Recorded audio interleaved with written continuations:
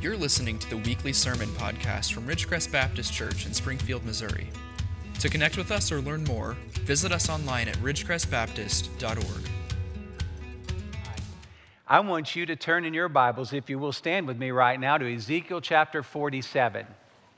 Ezekiel chapter 47, and I want to read 2 verses to you, and then we'll go back in the course of the sermon and look at 12 verses together. But there are 2 verses I want you to see this morning, and we're going to focus on them because I believe that they can bring great hope to your heart.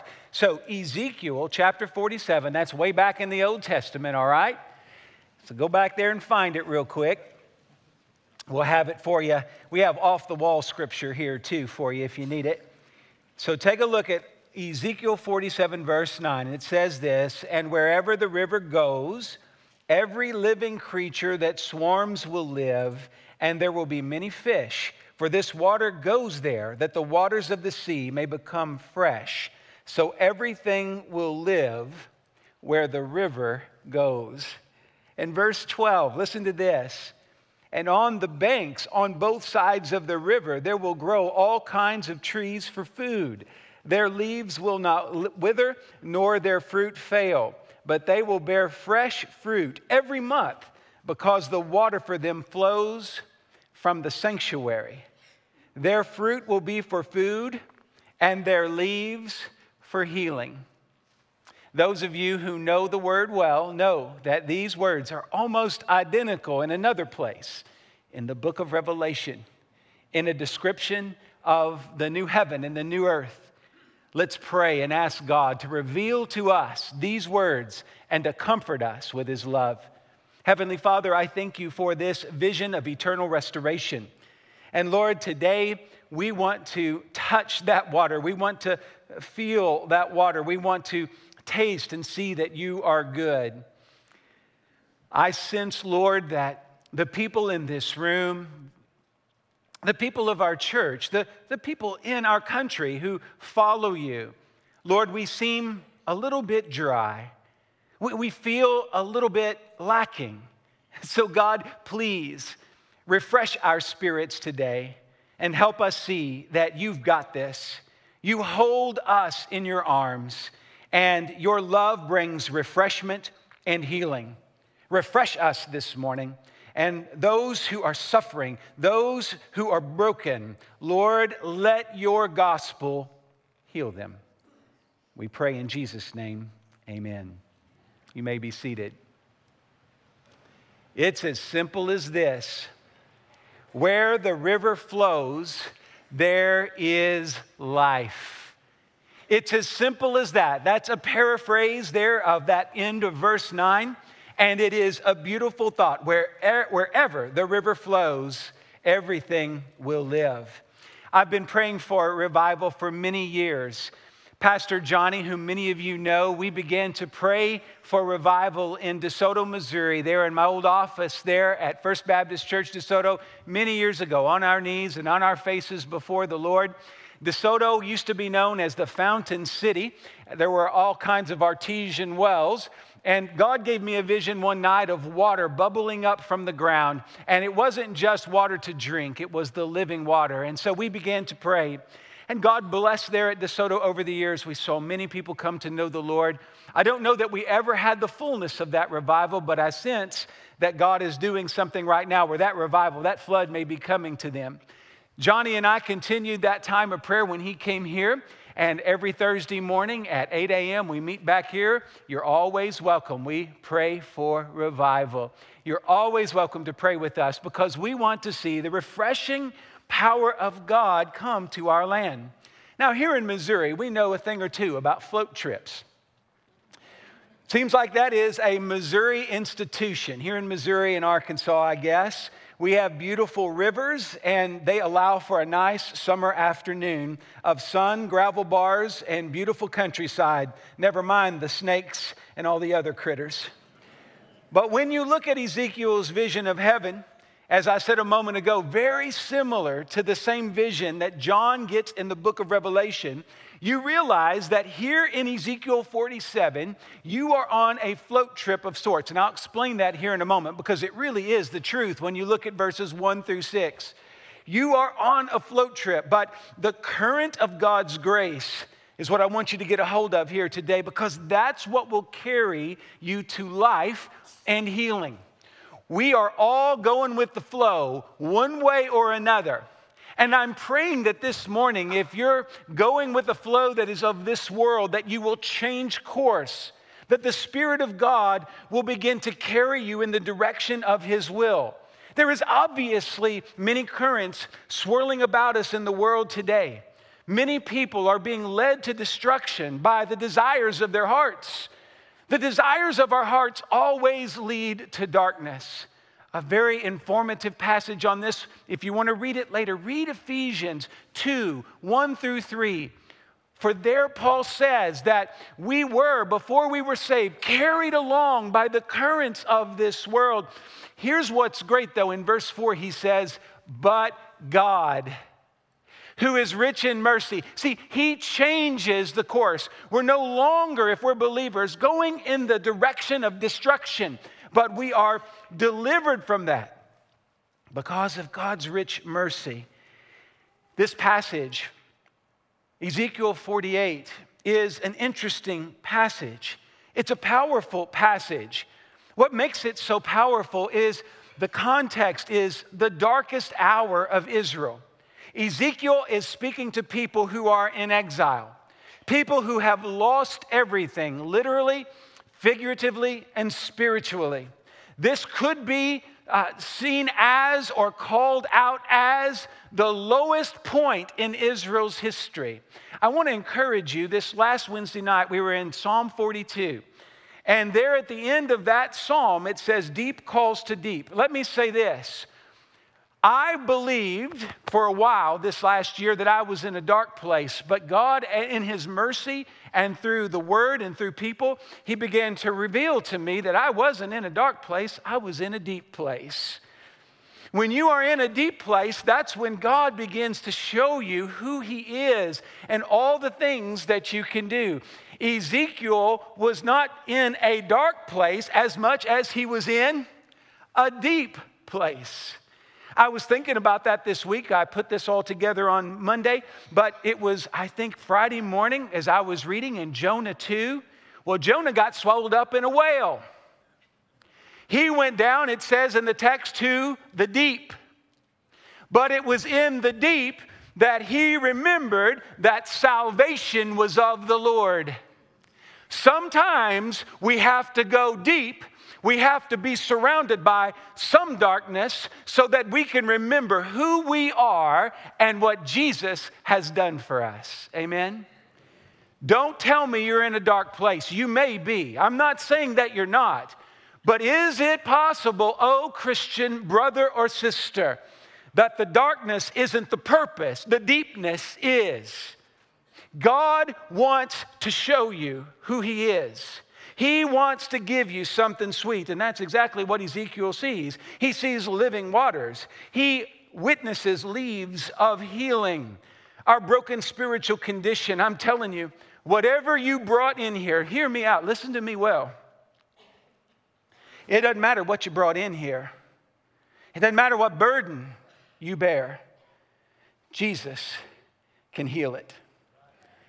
Jesus can heal it, and we need to start acting like it and believing it because Jesus is the river of life.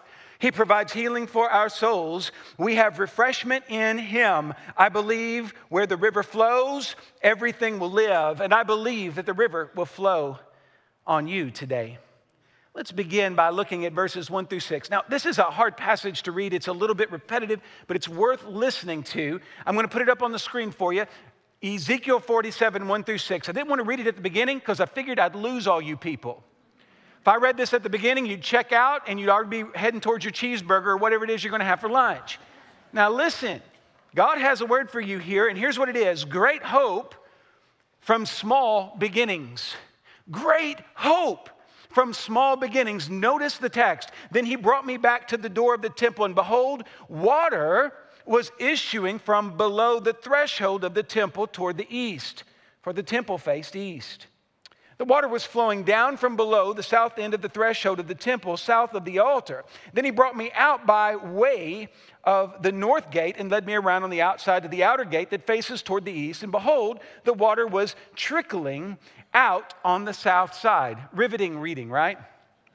You guys with me? Stay with me. Don't go to sleep yet, okay? Going on eastward with the measuring line in his hand, the man measured 1,000 cubits, which is about 1,700 feet for those of you who are keeping score. He goes and then led me through the water, and it was ankle deep. And again, he measured 1,000 and led me through the water, and it was knee deep. And again, he measured 1,000 and led me through the water, and it was waist deep. And again, he measured 1,000, and it was a river that I could not pass through, for the water had risen. It was deep enough to swim in, a river that could not be passed through. And he said to me, Son of man, have you seen this? Then he led me back to the bank of the river. That is strange. Let me tell you what you're hearing there. You're hearing a miracle. You're hearing something that, as we're going to see in a moment, is absolutely miraculous. This isn't just about water flowing from some high place to a low place, as it is wont to do, but this is the power of God. Something that starts with a trickle, as the text tells us, and turns into something great. I've already told you that Ezekiel 47 is a period in the history of Israel that could be demarcated as the low point. But here at this low point, the prophet Ezekiel is allowed to see the Spirit of Christ as I see it. And I think if you want proof of that, look later at Ezekiel chapter 40, verse 3. That looks like a description of Jesus to me. I think he is the one giving this oracle. This is the last of Ezekiel's oracles. This is the one that matters most. This is what the whole book was building up to. This is what you need to hear, okay? I think it's the Spirit of Christ speaking to us about the heavenly temple. And notice that the water is coming out. Now, I want to just put you on notice. The world is the way it is because of sin. But the world could be much better if sin had never entered in. So what I want to tell you is you're going to see this picture of restoration. It's restoring what ought to be. It's bringing back Eden. When you read the rest of the text, especially verse 12 as I read to you, not only does it point to the end of Scripture, there in chapters 21 and 22 of the book of Revelation, but it points back to Genesis 1 and 2 and the Garden of Eden. God is restoring the world. That's what he does. You sin and break it, God restores it. That's what Ezekiel is seeing in this picture of the water that begins as a trickle. Now, if you can imagine, the threshold is just a stone that would be in a doorway, okay? And there in the temple, there is a threshold, and water begins to trickle from underneath it. This word is interesting in Hebrew. It makes the sound, when you read it in Hebrew, which my Hebrew's terrible. I tell people all the time, Western Kentucky English and ancient Hebrew do not go together. So I'm not even going to try to give you the word, but they say that it makes the sound of a trickle, whatever a trickle is. Now, a trickle, as it is defined by those who know what they're talking about, imagine taking a small vial of water and pouring it out and hearing the sound of that water just kind of dripping. It's never consistent, right? If it's a small bottle with a relatively small top, it pours out and it comes out in drops and sputters and spatters, right? Isn't that how it goes? That's what this is describing. When the water begins, it is, as one person put it, the word trickle is kind of a funny word, but I love this word even better. An Anglican bishop put it this way. Instead of a trickle, he called it a teardrop. A teardrop. In fact, that's exactly what we see here is a teardrop of water. Shall we say it? A teardrop of grace flowing from the temple. Ezekiel says that about every 1,700 feet, what started out as a teardrop turns into something that's ankle deep, and then it's knee deep, and then another 1,700 feet, and it is waist deep, and then another 1,700 feet, and it is so wide you can swim in it, and beyond that, it's so wide you can't even cross it. Notice this, a trickle or a teardrop turned into a flood. See, that's the miracle. The volume here is the miracle. The water flowing from a place is not unusual, but a trickle turning into a flood in such a short distance, that's not natural. That's something supernatural. I want you to hear me today. Friends, we don't need just a trickle of God's power and grace. We need a flood. We need a flood. And things do start small sometimes. The Mississippi, the Amazon, the Nile, all of those mighty rivers start as mere sprinklings, springs, small amounts of water that build stronger over time. I've been blessed to be at some places up in the mountains where rivers are born, to see the water flowing from the mountain and gathering steam as it goes down. Now in Colorado, the heights of those mountains are pretty tall, and those streams very quickly do get to be raging. But here we don't have the distance and we don't have the height. This is not a natural setting. This is a supernatural setting. It is a teardrop of water that turns into something more like a flood. Friends, God is at work in your life. I want to mention to you today that even you being here, I know some of you probably didn't want to be here. The person sitting next to you made you come here. But I want you to know this. Some of you are looking at one another. This is embarrassing, but anyway, look at me. Don't make it hard on your guest. Let me just say this. It may not seem like much, but if you can get just a drop of God's grace this morning, it could turn into a flood. Believe that God brought you here for a reason, to be loved and encouraged through the Word. In fact, the prophet Zechariah is helpful at this point. He tells us to not despise a day of small things. Don't despise a day of small things. Today may not be a big deal, or at least you don't think it is, but God could be doing something big. Let me tell you a quick story. Back many years ago, an unknown person left a little gospel tract. And if you're a Baptist that's been around very long, you know what a gospel tract is. It's a little bitty booklet that tells the gospel story. It's a way to share your faith. Back in the old days, we used to do that a lot. I don't know how successful that is these days, but that particular tract caught the attention of a man by the name of Richard Baxter, who read it and was saved. His ministry in Kidderminster, England, literally he led almost every single person in his town to Jesus. And it all started with a little tract. He wrote a book called The Saints' Everlasting Rest, which was read by a man by the name of Philip Doddridge, who wrote a book called The Rise and Progress of Religion in the Soul. And that book changed the life of a man by the name of William Wilberforce. And Wilberforce is the man who literally changed the world by eradicating slavery in the British Empire. He also wrote a book called Practical Christianity, which was read by a man by the name of Thomas Chalmers, a Scottish preacher whose preaching shook the land of Scotland.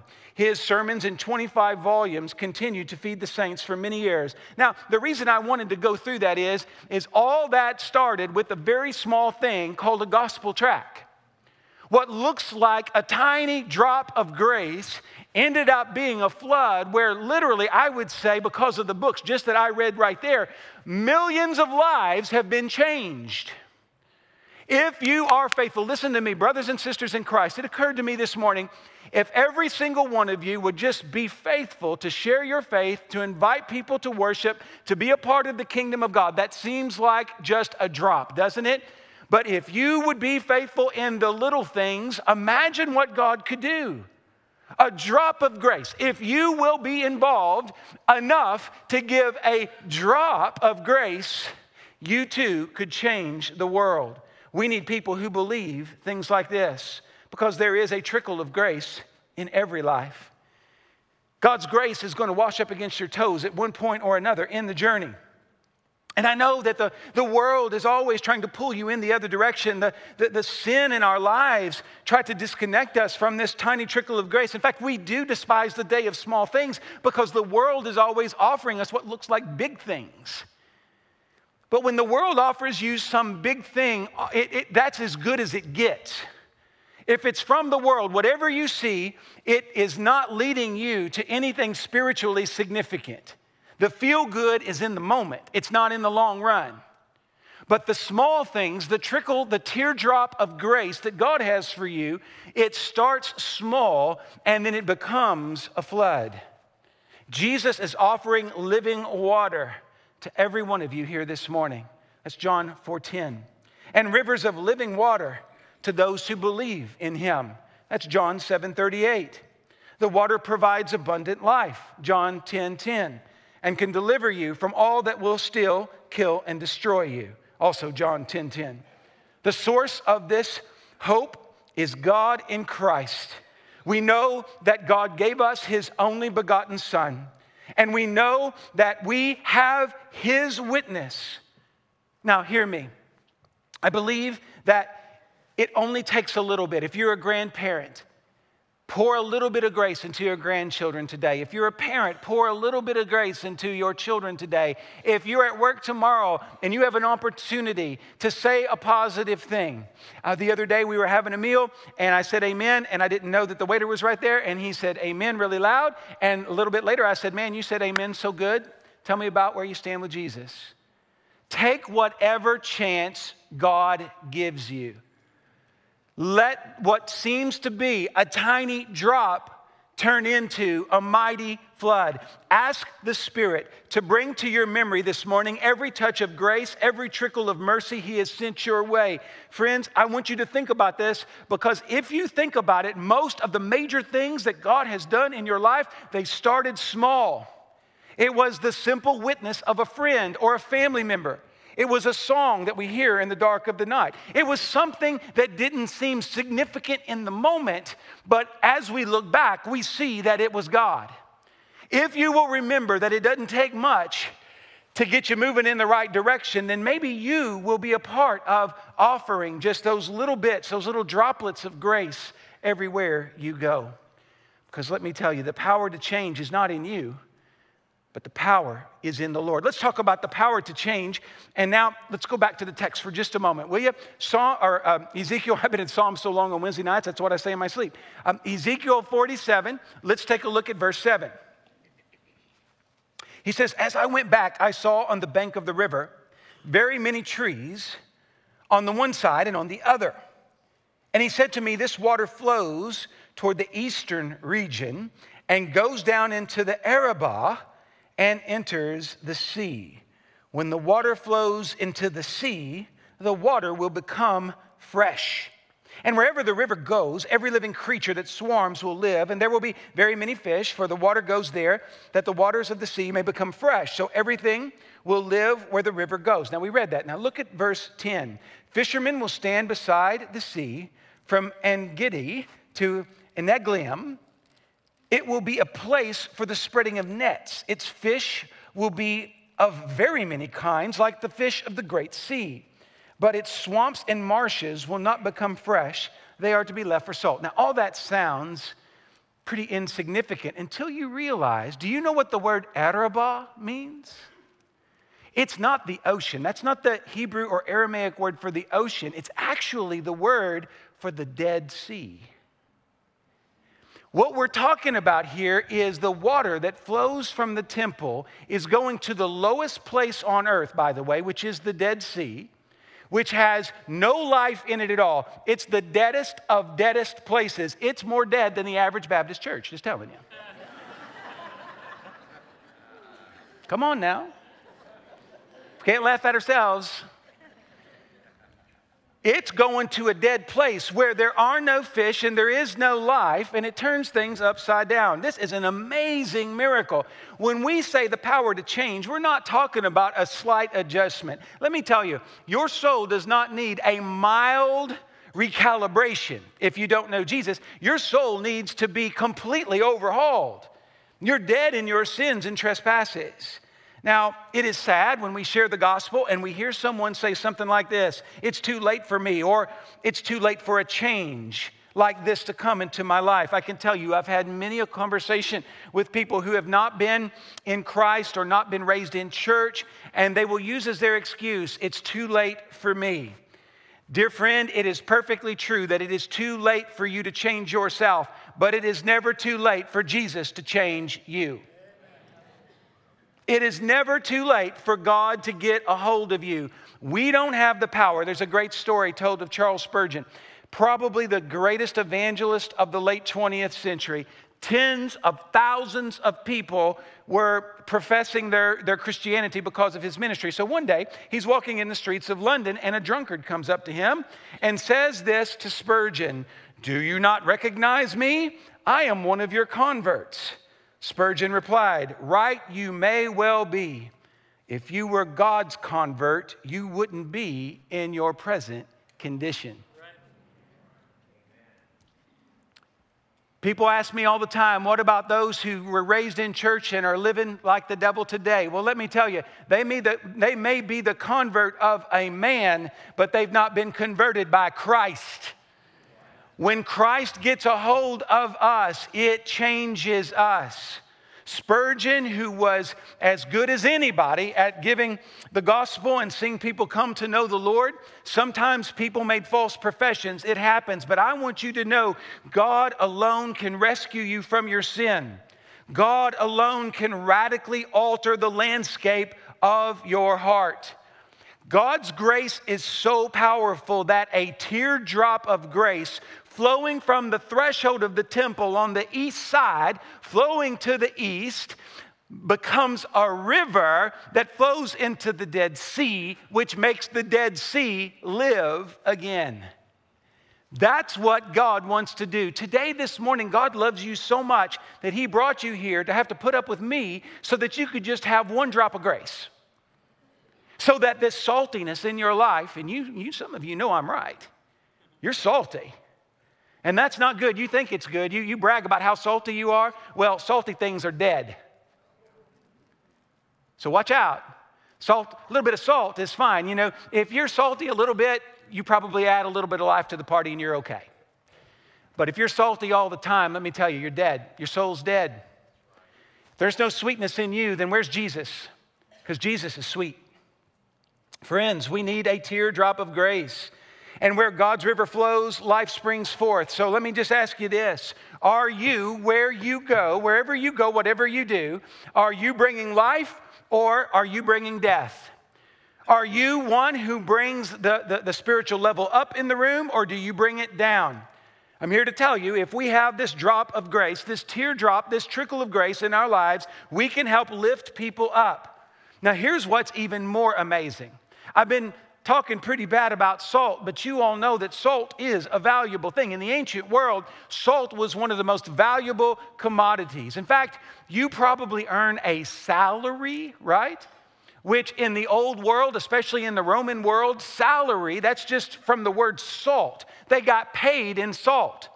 Don't complain about your job and your pay. Don't complain. You got more than a shaker of salt, didn't you, on your last paycheck? Well, the Romans had to fight and die, and all they got was salt. But anyway, that shows you how valuable it was. Notice in the text that it says that not all of the marshes will be made fresh. Why? Because God not only provides living water, but He'll provide for your every need. This passage shows God taking care of us in every conceivable way. He gives us the refreshment of fresh water, which provides fish and life and food. But He also knows that we still need to make a living, to earn our keep. And in this text, Ezekiel's vision of God's restoration is one where we are provided for in every way. Listen, Jesus loves you, this I know. For the Bible tells me so. And I hope you are hearing that today. Whoever you are, whatever you've done, wherever you've been, God's teardrop of grace can refresh you and restore you. That's the message from God's word today. The wages of sin is death, true. But the free gift of God is eternal life in Christ Jesus our Lord. And we are made alive together in Christ when we trust in God. It takes no more than a teardrop, a trickle of grace to wash away the sins in your heart. The power to change is not inside of you, but it is here this morning. The grace of God will wash through. If the Dead Sea can live, so can you. Because the gospel is the most powerful agent of change in all the world. And that leads us to the last verse, verse 12. healing for all people. Very briefly, let's look at this. And on the banks on both sides of the river, there will grow all kinds of trees for food. Their leaves will not wither, nor their fruit fail.